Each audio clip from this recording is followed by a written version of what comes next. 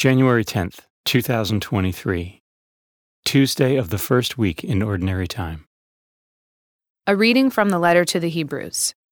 It was not to angels that God subjected the world to come, of which we are speaking. Instead, someone has testified somewhere, "What is man that you are mindful of him, or the Son of Man that you care for him? You made him for a little while lower than the angels. You crowned him with glory and honor, subjecting all things under his feet." In subjecting all things to him, he left nothing not subject to him. Yet at present we do not see all things subject to him. But we do see Jesus crowned with glory and honor, because he suffered death, he who, for a little while, was made lower than the angels, that by the grace of God he might taste death for everyone. For it was fitting that he, for whom and through whom all things exist, in bringing many children to glory, should make the leader to their salvation perfect through suffering. He who consecrates and those who are being consecrated all have one origin. Therefore he is not ashamed to call them brothers, saying, "I will proclaim your name to my brethren. In the midst of the assembly, I will praise you." The word of the Lord. The responsorial psalm. The response is, "You have given your Son rule over the works of your hands." O Lord our Lord, how glorious is your name over all the earth. What is man that you should be mindful of him, or the Son of Man that you should care for him?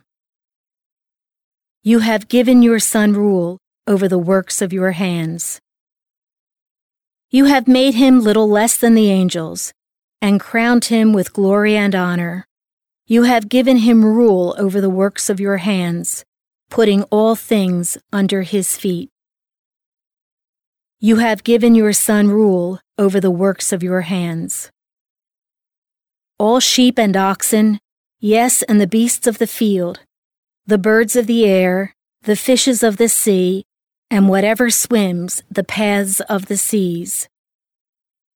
You have given your Son rule over the works of your hands. A reading from the Holy Gospel according to Mark. Jesus came to Capernaum with his followers, and on the Sabbath he entered the synagogue and taught. The people were astonished at his teaching, for he taught them as one having authority and not as the scribes. In their synagogue was a man with an unclean spirit. He cried out, "What have you to do with us, Jesus of Nazareth? Have you come to destroy us? I know who you are, the Holy One of God." Jesus rebuked him and said, "Quiet, come out of him."